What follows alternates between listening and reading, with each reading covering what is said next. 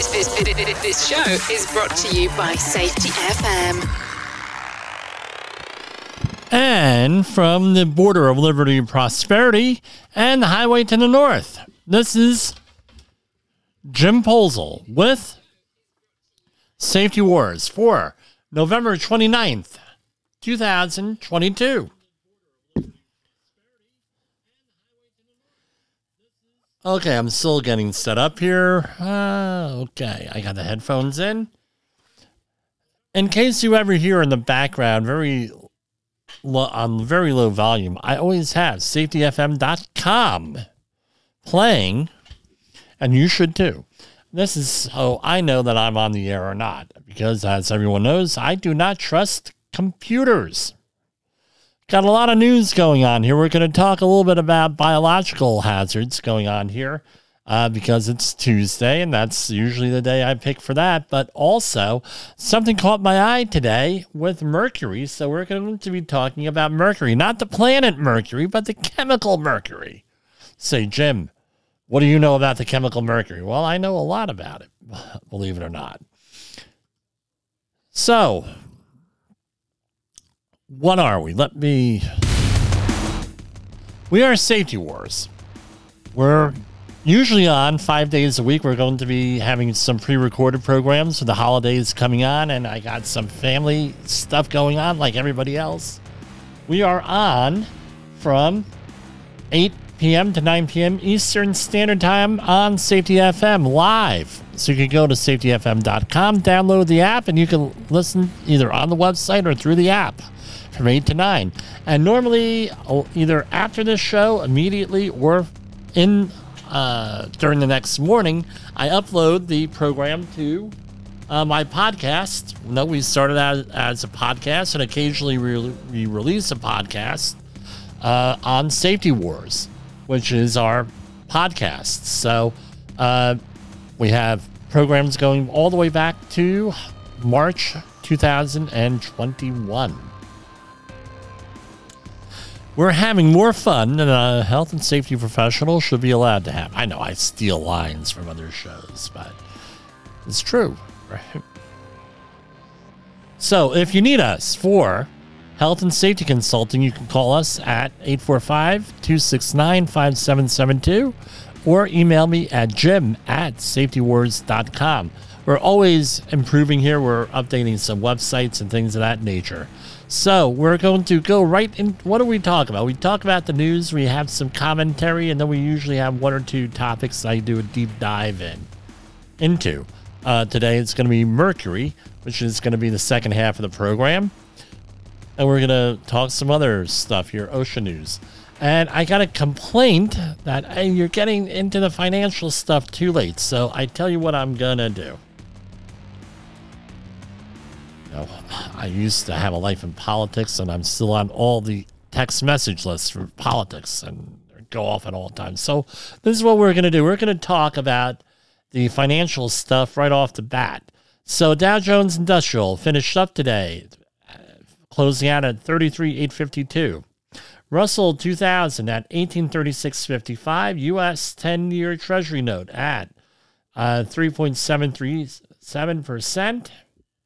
Bitcoin is up, climbing up from that drop there.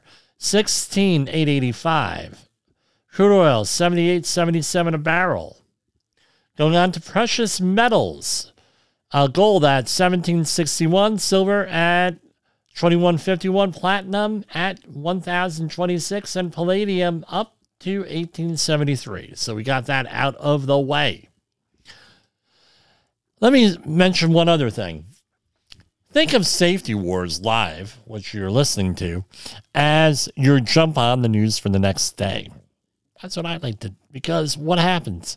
You listen to all the late night talk shows, especially on the radio and even on the TV. What do you hear? You hear the stuff we talk about here 3 hours ahead of time, right? Because that stuff goes on at 11 o'clock. Right, so we're feeding a lot of the news programs, especially the ones in the morning, to all the news from the prior day. So tune in here, and you'll get it. And you'll also get some other exclusive things here. Who talks about OSHA on the news? Not too many people out there. Here we have a Appleton, Wisconsin. And I normally do not mention company names here, but occasionally it makes sense for me to do that. So I normally do not mention company names here. So OSHA cited an Appleton, Wisconsin contractor with a long history of exposing employees to dangerous fall hazards for a $349,000 plus recommended initial citation. And remember, everyone's innocent until proven guilty, and all these things get negotiated down usually or litigated. So this could go on for years. Who knows how it's going to happen? So in May and in June, federal inspectors found 15 workers at 2 job sites, and they were new employees, and the contractor was cited for 3 willful and 2 serious violations for failing to provide eye, head, and fall protection and train workers on fall hazards. This is all easily remedied, right?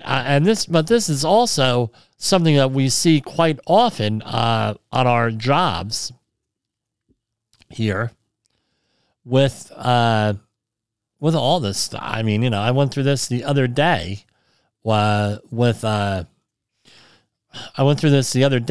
we had a contractor that said, "Oh, I'm the competent person. I know what's going on." Okay, well then how you plan on doing X, Y, and Z when you guys need fall protection?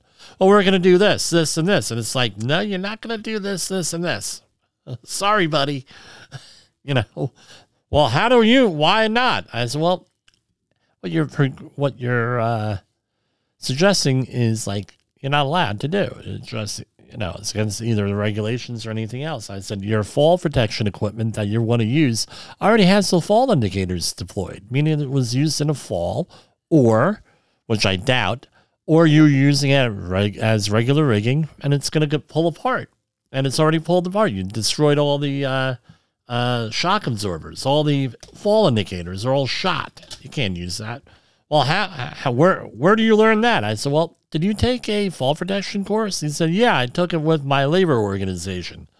I said, well, if they didn't, first of all, I'm almost 100% sure that they told you about this stuff. Number one. Number two, if they didn't, you should pretty much, go and complain to someone, or, if they truly did not do that.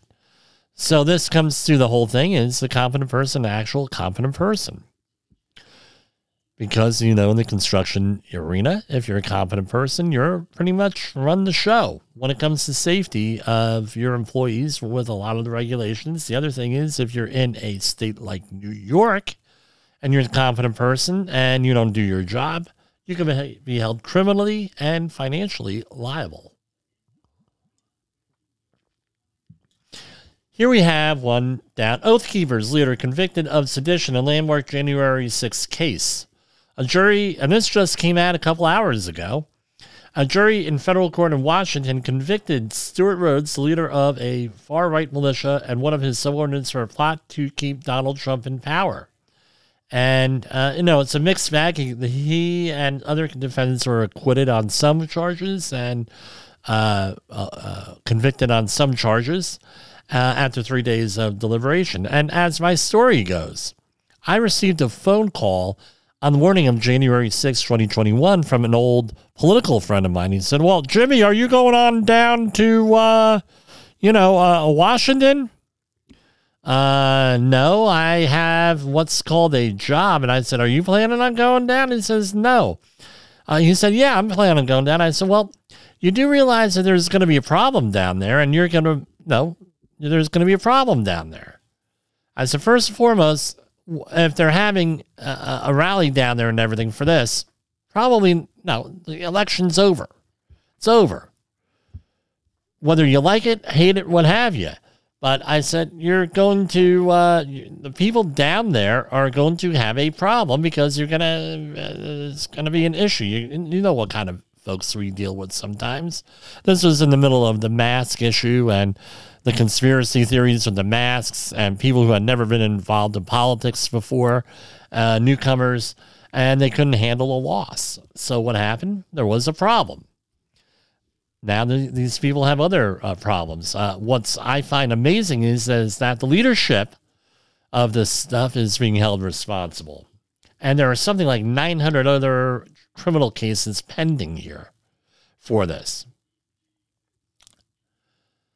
This is from another website. Starbucks employee breaks down this article by Rokas Lorinavicius and Osteja.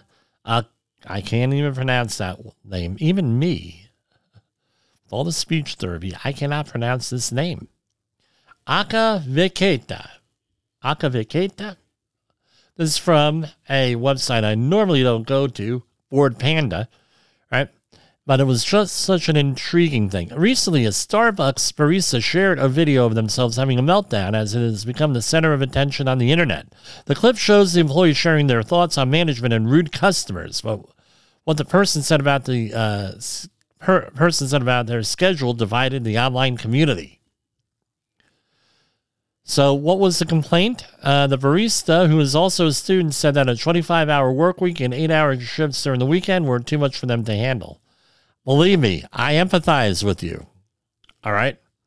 I empathize with you 100% because I worked a 60-hour week and still went to graduate school. And it was tough. It was on during one of the jobs that I'm going to tell you about in a little while. And this is one of the things that Starbucks wants to unionize over what the workers see as an unfair schedule, right? So I don't know what this student is studying or anything, but I tell you what, right? Half of the people say, well, we understand and everything else, and empathize. The other half say, well, hey, suck it up. We all went through it. 5 years ago, I would have been in the suck it up, we all took care of it. We all did it type of thing. I would have been in that. I would have definitely been in that camp. Today, not so much, because we learn and improve. This is what I learned. A lot of the people, I sucked it up. Believe me, I sucked it up. I put up with Guvno that nobody would put up with. I mean, all my life. I'm not looking for sympathy here. I'm just stating a fact. You hear some of the stories I go into between the harassment, the gaslighting, bullying in elementary school. Hell, in New Jersey, what I went through was blatantly illegal now, right? With that.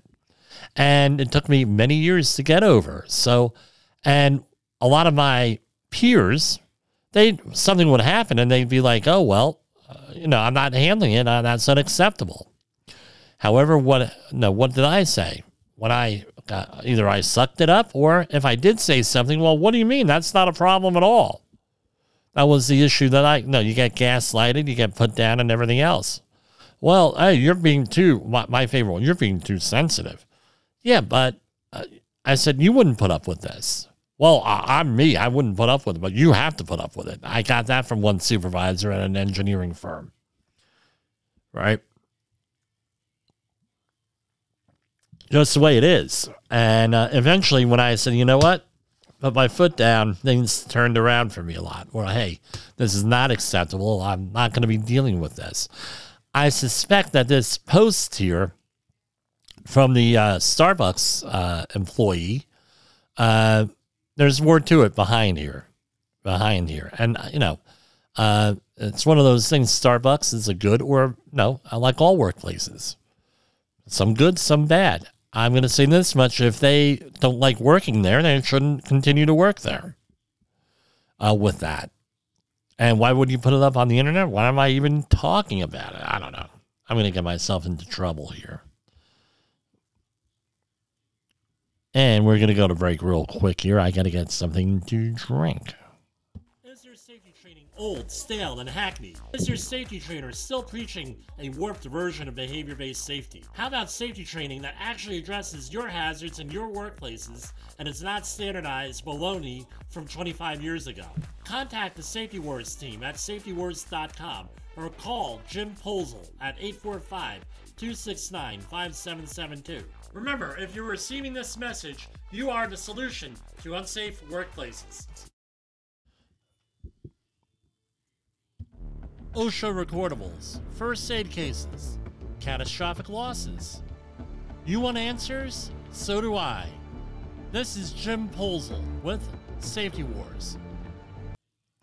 And I'm back there.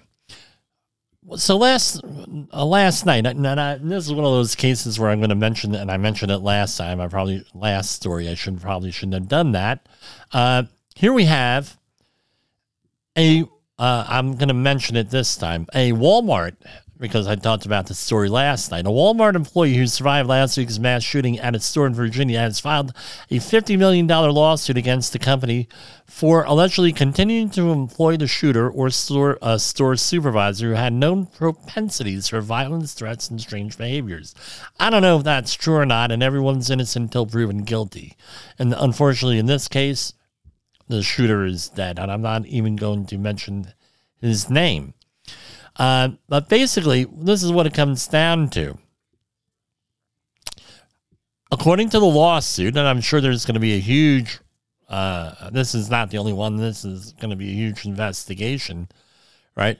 Was this person had personal vendettas, again, according to the lawsuit, I don't know if it's true or not, had personal vendettas against several Walmart employees and kept a kill list of potential targets.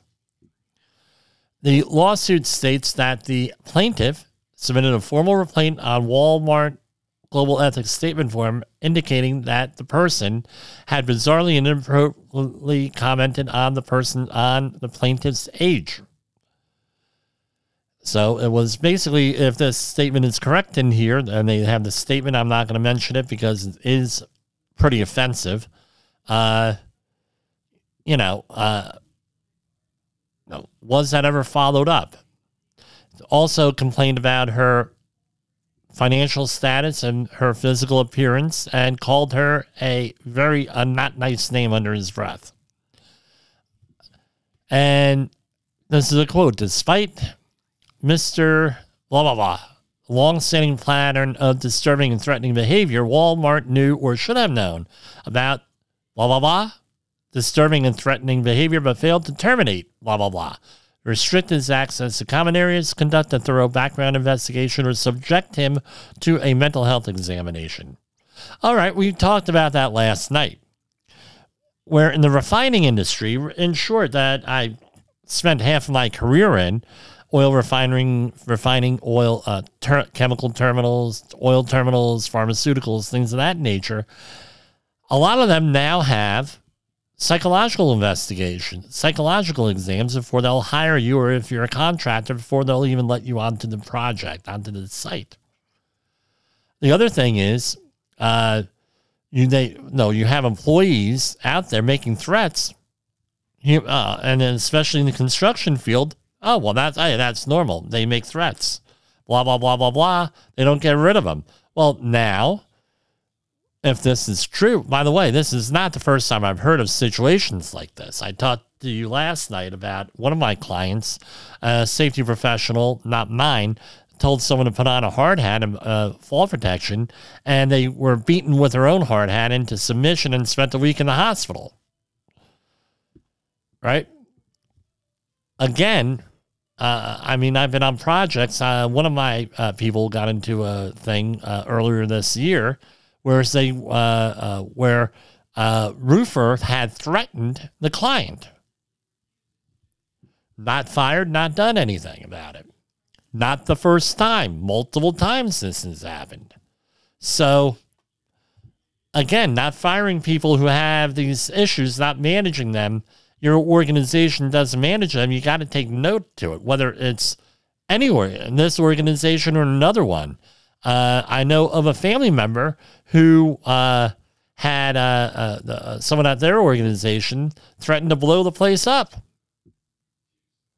They had that guy out of there in about 8 hours because he made the thing at night, and in the next morning, guess what? Everything was shut off, all of his access control and everything. Right? That's it took them about 8 hours to do it because it happened at night. But anyway, and they had to get the feds involved. They got security, high-end security companies involved, and everything else. And the guy ended up getting fired on the spot just for making a threat like that. Does your workplace allow people to work there that are like that? What can you do about it? Okay, you can report it and record. It's also could be, I'm not going to say yes or no, a violation of the general duty clause, because OSHA does not have like a standard for this. But guess what? If you if you have employee complaints and everything else, and this is obviously a workplace hazard, guess what? And it gets included, and we talked about that, I believe, last week. All this stuff gets included in the statistics. These are all workplace injuries here. These are all OSHA recordables. Fatalities in the workplace. Homicides are one of the leading workplace hazards out there. Again, what's your organization doing about it? We can help you out on that. Safety FM, we have situational awareness trainers. Me and another person here are situational awareness trainers. We deal with workplace violence and helping companies manage their people who do this kind of stuff, right? Here is a story. There is an organization out there now that has taken the lead in promoting an employee bill of rights to protect employees from woke ideology in the workplace. The company hosts a job board that connects like-minded employees to companies across the country. Well, this is, I don't know. If you're going to be against people's civil rights, why advertise? Right? Very controversial thing, but, this is a guide. Some of the comments on here is a guide to give businesses to and who to avoid, right, with this.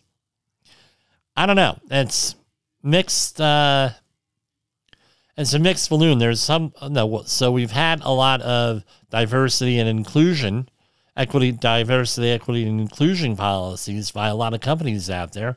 There's bound to be a backlash against it or people against it. I don't know. I don't go one way or the other on this one, to be honest with you. But I guess I forget which law, thermodynamics, every action has an equal and opposite reaction. So something to think about here. We're going to talk about biological hazards here. So we have, all right, so the World Health Organization, let's talk about monkeypox. So this reminds me, this story of back, I'm not that old, obviously, 1918, 1919, where the Spanish flu, how do we get that name? The Spanish flu. It was a worldwide flu. It started, believe it or not, believed in Kansas.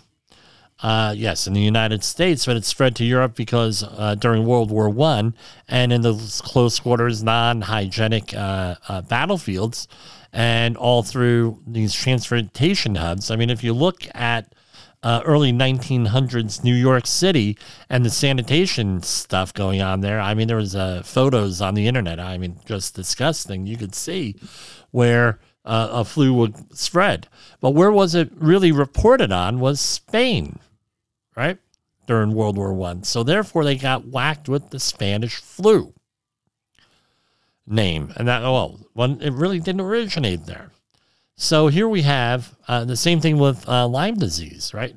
Lyme, Connecticut. Well, did it originate there? No, that's where it was first described and everything. So they called it Lyme disease. Rocky Mountain spotted fever. Again, same deal. But here we go. The World Health Organization announced on Monday, that's yesterday, that they don't like the word monkeypox. We're not going to call it the word, so we're going to call it mpox. Right? And they're going to phase out the monkeypox. And basically, it's people are saying that monkeypox, which was named in 1970, it was discovered in 1960 in captive monkeys, but in 1970, the virus was called monkeypox. The origin is unknown, the virus. the name's stuck, and now the stigma's stuck.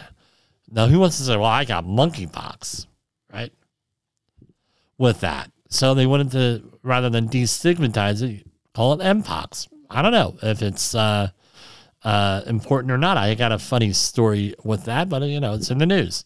I have a funny story. I was taking my mother, who's elderly, to the doctor, and there was a person more elderly than my mother in there who had severe mobility issues. And they're asking her, they're filling out a questionnaire in there, and the nurse is asking her in the waiting room, have you ever been exposed to monkeypox recently?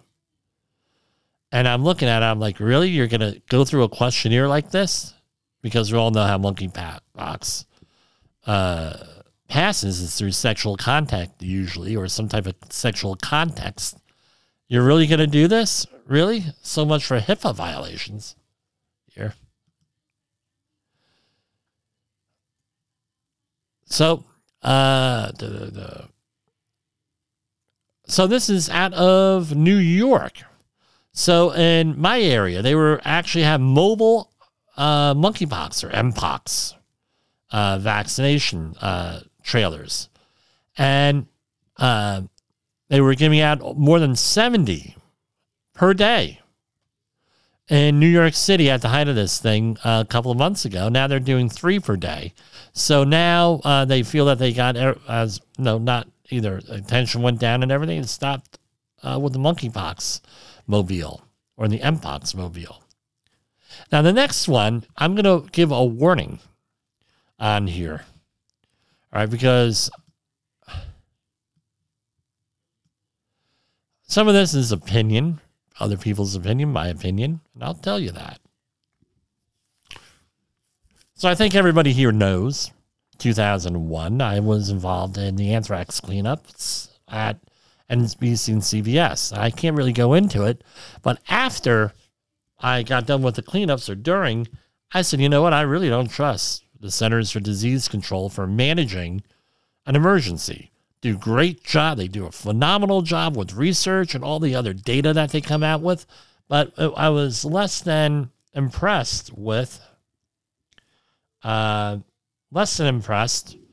way that the organization managed the anthrax cleanups. And the people who were there today who went through this, still have PTSD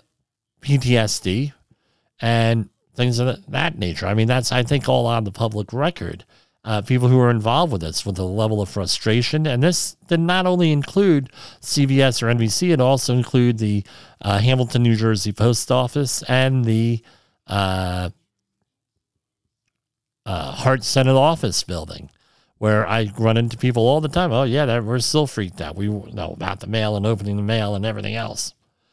So when this all hit, right, and one of the reasons why we have safety wars is to alert people to all this stuff with, is to alert people and to make people aware and give people information so they can better protect themselves and not have to rely on others to do that. That's one of our things.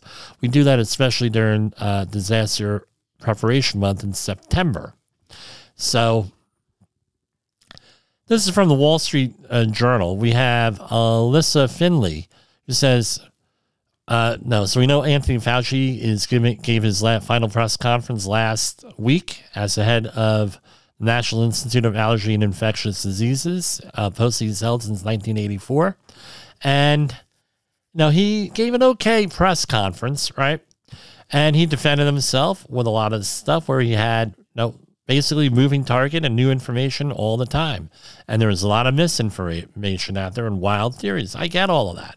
But what happened was the lasting legacy is going to be when the next pandemic hits, the next emergency hits, are you actually going to trust the government? It's a question you have to ask.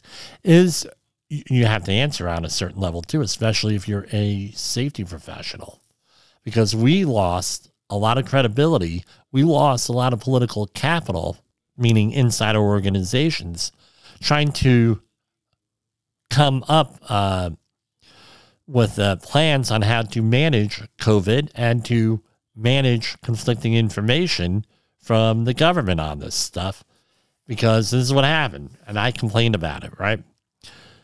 We've been doing this for years, 30 years. We're experts here. Some of us, all more.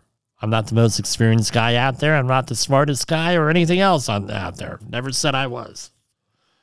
But us as a field, we have, since the 1930s, experience on respiratory protection, biological safety, and everything else. So here's the question, and I'll ask again. If you are sick, who are you going to go to? Are you going to go to a safety professional? Or are you going to go to a doctor, a medical doctor of osteopathic medicine, other qualified medical professional? This is a question that we have to ask ourselves. Or are you going to go to, obviously, if you're sick, you're going to go to a medical professional, qualified person. Now, here's the question. If you are going to if you want to protect yourself, with biological safety, who are you going to go to? Are you going to go to a medical doctor? Or are you going to go to a health and safety professional, certified industrial hygienist, someone like that? Someone qualified. Someone like me, maybe someone not like me. I don't know. This is a question now that is really at the forefront. Where do people go to get their information on COVID? They went to social media. They went to dubious websites. And let's be fair. Let's try to see it from the other point of view. You're Dr. Fauci, and have to counteract this stuff. You're a safety professional, and you know that some of that information released by the government is not correct. Could be better communicated, better managed, everything else. Now you're forced to, because this is now becomes the standard of care, that you're going to have to go by if there's any litigation. Well, the government said X, Y, and Z. There was an article last week, and we couldn't be on the air a couple of days last week, where somebody went out there and there's a lawsuit out there where people had to testify. And it was, we didn't make these recommendations. They're actually we didn't say you had to do this. We just recommended it. Well, guess what? Coming from the head, somebody like Dr. Fauci, a recommendation is a requirement at a certain point. That's how a lot of times health and safety law comes out, right? Where, we recommended they do X, Y, and Z. Well, why am I responsible? I told the guy to wear a hard hat. Guy refuses to wear a hard hat. Told the company to train their people on fall protection. They refuse to do fall protection. They refuse to do this, right? And so recommendation is more or less like an order with something. All right, I'm not an attorney. I don't plan to be practicing law here.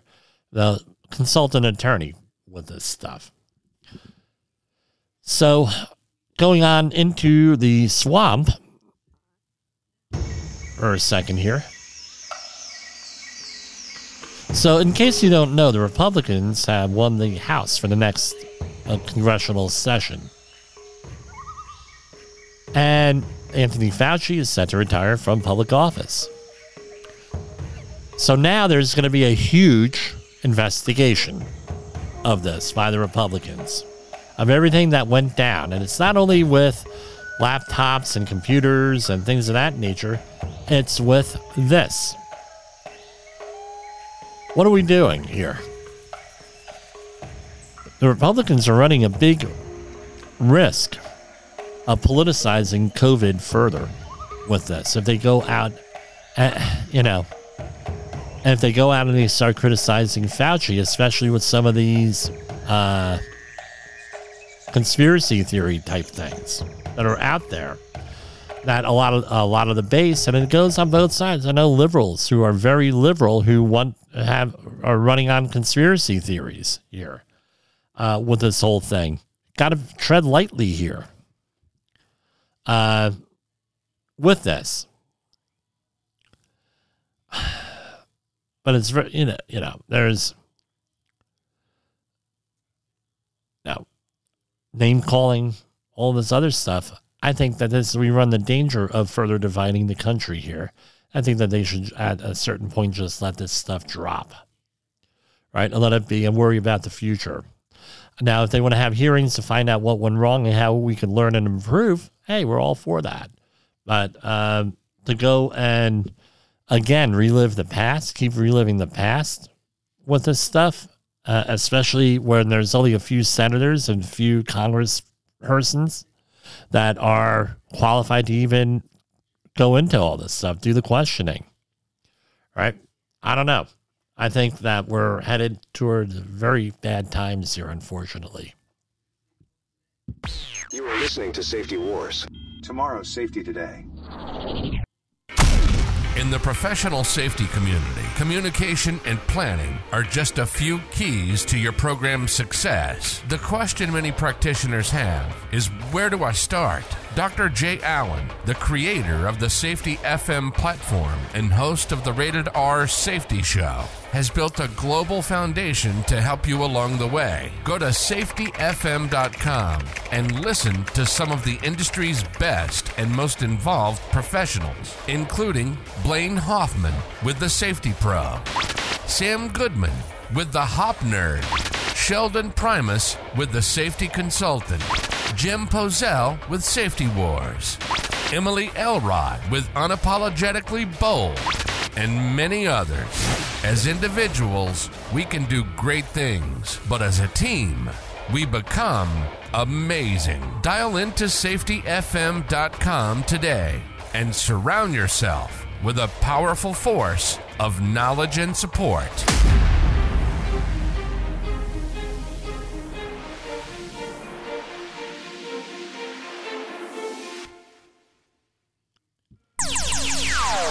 Safety Wars is streaming now. Okay, so SafetyFM.com. I have another personal story here. A woman is suing a company that makes mac and cheese in a prepackaged container. Pardon me, I got the sniffles. I still have the after effects of COVID here 3 weeks later. Woman is suing a mac and cheese manufacturer, maker, whatever we're going to call it, because her microwavable container, right, a styrofoam cup, they put mac and cheese in there, you throw it in the microwave. You're going to love this one. She sues after her microwavable macaroni takes more than 3.5 minutes. So she followed the instructions. It was not eligible to be eaten in 3.5 minutes. And she is now suing. And Amanda, sorry I mentioned her name, is demanding answers. The only kind cash can give, but she's keeping it classy with a class action lawsuit. Wow. How much is she seeking? $5 million because they wasted her time. Wow, I might join in on that. But again, ridiculousness on a certain level. But she may win. She may get a settlement out of this. Lifetime supply of mac and cheese. My daughter would probably want in on that. I know a guy, true story, the father of a friend of mine. He, on these, what we used to call TV dinners, or all these microwavable dinners and everything, it says removed from packaging. Well, they put that on there because of him and a couple of other people back in the 1970s. They put the TV dinners in them, right? They were in foil. They put them in, they came in cardboard boxes. They put the whole thing in the microwave. Not the microwave, the oven. And this dude burned down his kitchen. And the maker of these dinners actually had to, they settled out of court and he got a new kitchen out of it. And after that, that's why it says on there, removed from packaging, believe it or not. Was that, this guy, and he brags about it. They got me, such and such a company got me a whole, new kitchen back in the day. And it's like, man, if I wasn't, if that happened to me, I don't think I'd be bragging about it, right? He was a very literal guy. We'll leave it at that. What's going on to the Secret Service, right? And in Nantucket, 5 vehicles caught on fire in a parking lot. I wonder if they were electric vehicles. With that, I don't know. It's not saying. Weird, man. China's social credit score is about to evolve as the West starts to implement some of its features.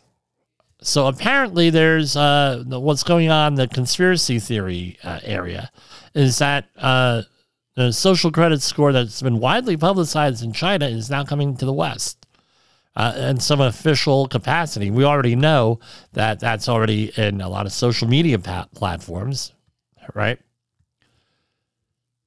And in our final thing, U.S. to auction almost 1 million acres of Alaskan coast for oil drilling. So the Biden administration is going to be auctioning, as part of the Inflation Reduction Act, auctioning off a whole bunch of drilling areas off Alaska, southeast coast. But this is what the problem is. All right. Some of the commentary out there is that the royalties are very, very high.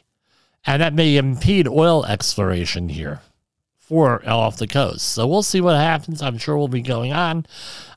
Increasing the supply of oil in this country is right a very good idea, right?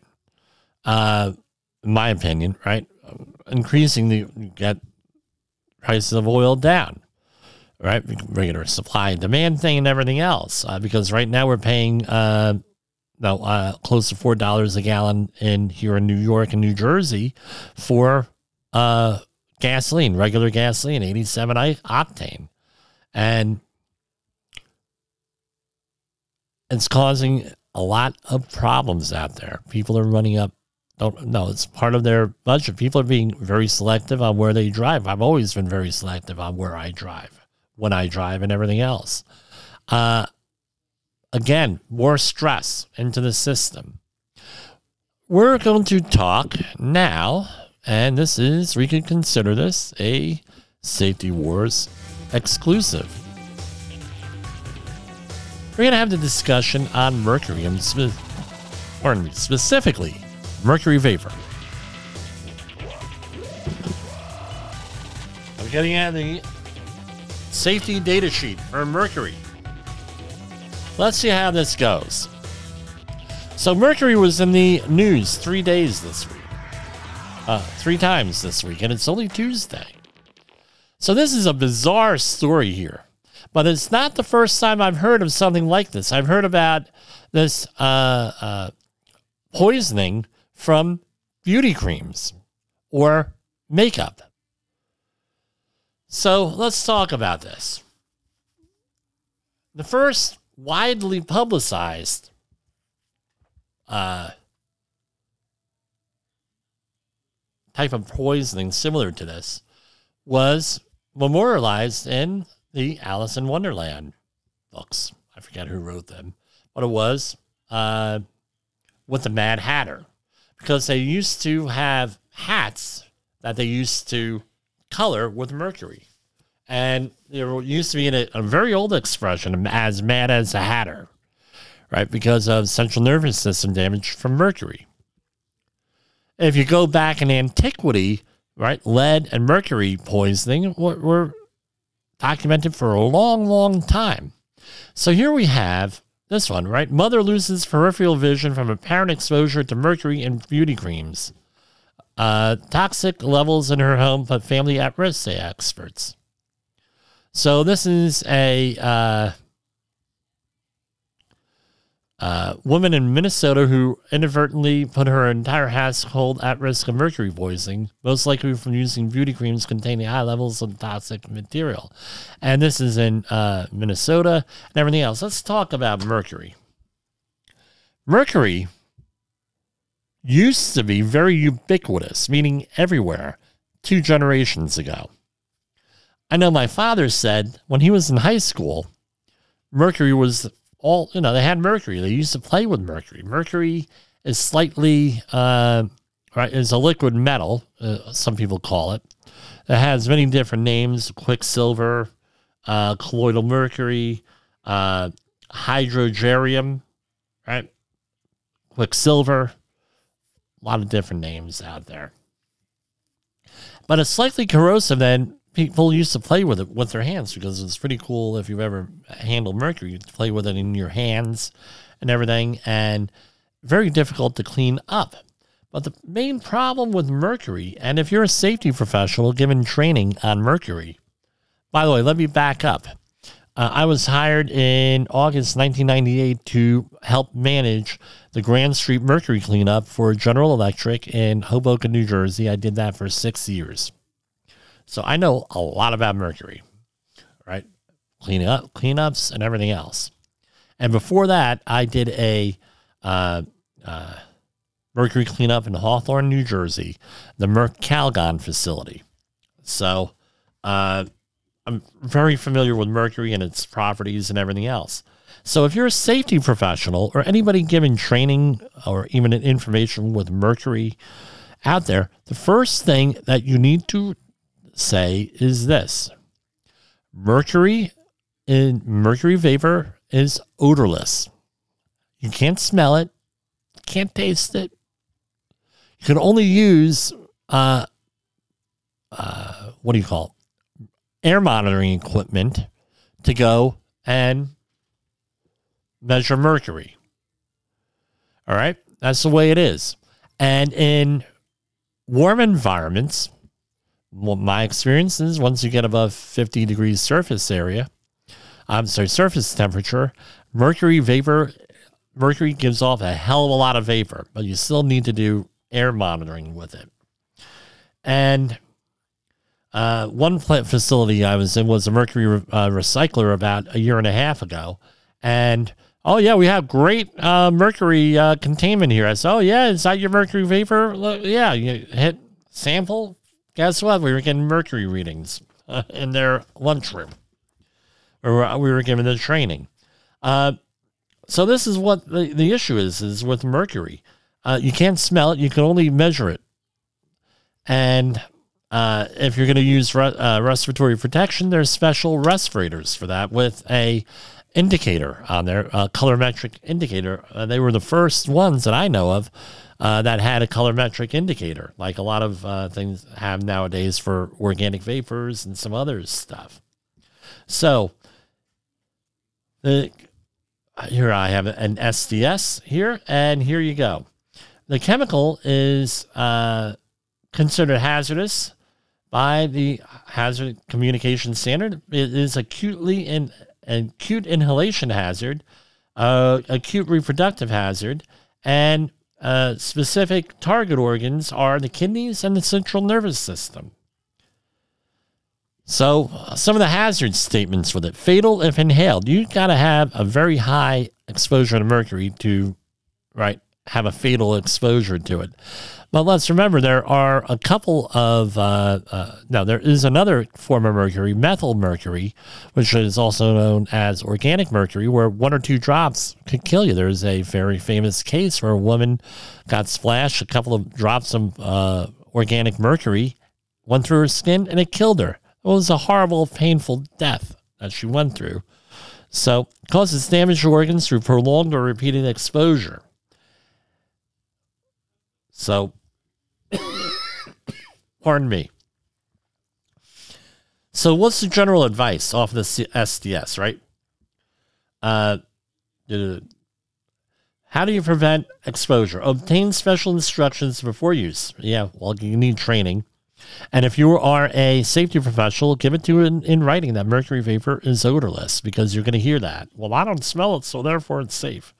The other thing you're going to hear is, well, it's in nature, and therefore it's safe because it's natural mercury versus industrial mercury. You're going to hear that too.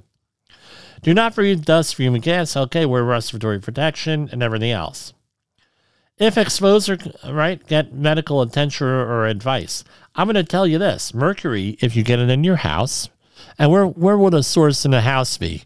Old-fashioned mercury switch and a thermostat, like heating thermostat is one.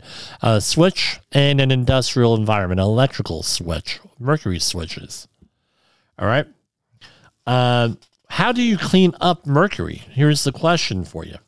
You need, there's a couple of things, some type of a vacuum, and there is a mercury vacuum where it's a very high horsepower vacuum, and because mercury is very heavy, and what it does is it has a diversion on it, a trap that mercury, as it runs down into the vacuum, it collects in a little trap at the bottom, and then you're able to go out and recycle that, right? But let's remember something else. Mercury is readily absorbed by porous materials. What kind of porous materials? Meaning concrete is a porous building material. Mortar, concrete blocks or cinder blocks, terracotta blocks if you're from the New Jersey area, wood, certain plastics, all absorb mercury. So guess what? If it absorbs mercury, chances are you're going to have to throw that out. And that's not going to go to any normal landfill. That has to be tested, and they run a special TCLP analysis on it, only at special labs. Usually that analysis equipment is all done, that's dedicated equipment, because once it gets mercury in it, guess what? You can throw it in the garbage, right? Pretty much. It's got to be only used for mercury. All right. And then it gets tested. And if it's above a certain level, it gets sent out as hazardous material. Or even if it doesn't, it normally gets disposed of in a secure landfill with that. What are the exposure levels for this? So as a review, there are usually in the United States 3 different exposure levels that we go by. The ACGIH, American Conference of Governmental Industrial Hygienists, they have a threshold limit value. You also have an OSHA PEL and a NIOSH IDLH or NREL. NIOSH, National Institute for Occupational Safety and Health, a division for the Centers for Disease Control in Atlanta. Can't talk. So they usually with a hazardous waste cleanup, all right, you go by the lowest exposure limit, right? And where in this case, it's going to be the ACGIH threshold limit value, which is based on an 8-hour time-weighted average. And they put it at 0.025 milligrams per meter cubed. They put it as. So when you run your analysis, that's basically what you're going to use. Now, the NIOSH REL is set at 0.05 milligrams per meter cubed, or 50 micrograms per meter cubed. So normally, what I go by is by the lower published exposure limit, and OSHA does not have it has a ceiling limit on here. It's not clear on this SDS here. 0.1 milligrams per meter cubed, which is the same as NIOSH, 0.1 milligrams per meter cubed, or the IDLH is immediately dangerous to life and health of 10 milligrams per meter cubed. You can look this up on the SDS. So, looking into this, mercury is extremely hazardous, right, with this, and I just wanted to point out its odor. The main hazard, as I can see it, is odorless and colorless on this. So you're being exposed and you don't even realize you're being exposed to this. And the other thing is that the equipment often has a lot, depending on the equipment you're using, may have a lot of interferences with that, especially if you're going to be using a piece of equipment with a gold film as opposed to this is real time, as opposed to a UV light, right, where you're measuring absorbance. One of the outside the United States, where's mercury found? Well, I got a phone call from about 2 years ago from one of my friends that said, hey, he had a friend overseas that was being offered mercury, offered a certain rock that had mercury in it. And I looked at it. It was a beautiful looking rock. And I said, don't take it. Right. So it's still mined in a lot of countries, specific mining. Right. Even though it's been banned in a lot of countries, still happens. Where else is it? It's associated with gold mining. Right. So for whatever reason, mercury and gold are often found together. It's used in processing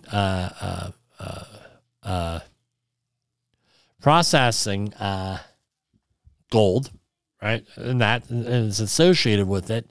Often what happens is when they're smelting gold, right, to get it from the ore to actual what you see in the metal, they burn off the mercury, and mercury is released, right, inadvertently. Again, they don't feel that there is an issue because they're not smelling it. There's a story in Cameroon, out of Cameroon last week, right, where hundreds of deaths have occurred at mining sites in Cameroon since 2015 because of mercury poisoning. Again, problem.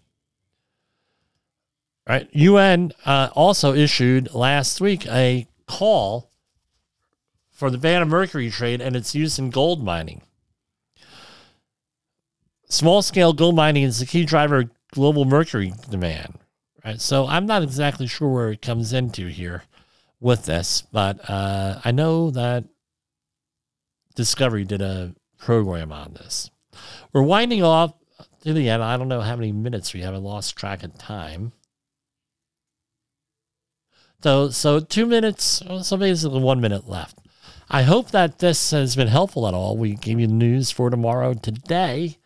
We talked about mercury. If you have a mercury issue, please give us a call, 845-269-5772, or jim@safetywars.com, and we will go and we will help you out on that mercury situation. Like I said, I've had extensive experience with it. Not something you really want to mess with. Mercury. Again, what's the main hazard? It's odorless, so you don't know you're being exposed to it. And as always, with all hazardous materials, don't get them in you, don't get them on you, and don't bring them home. And if you bring them home, chances are someone like me is not going to want to sign off that your house is cleaned up, so they're likely going to be demolishing things. So I hope to see you back tomorrow for Safety Wars Live, and we're going to close it out right now. The views and opinions expressed on this podcast are those of the host and its guest and do not necessarily reflect the official policy or position of the company. Examples of analysis discussed within this podcast are only examples. They should not be utilized in the real world as the only solution available, as they are based only on very limited and dated open source information. Assumptions made within this analysis are not reflective of the position of the company. No part of this podcast may be reproduced, stored in a retrieval system, or transmitted in any form or by any means, mechanical, electronic, recording, or otherwise, without prior written permission of the creator of the podcast, Jay Allen.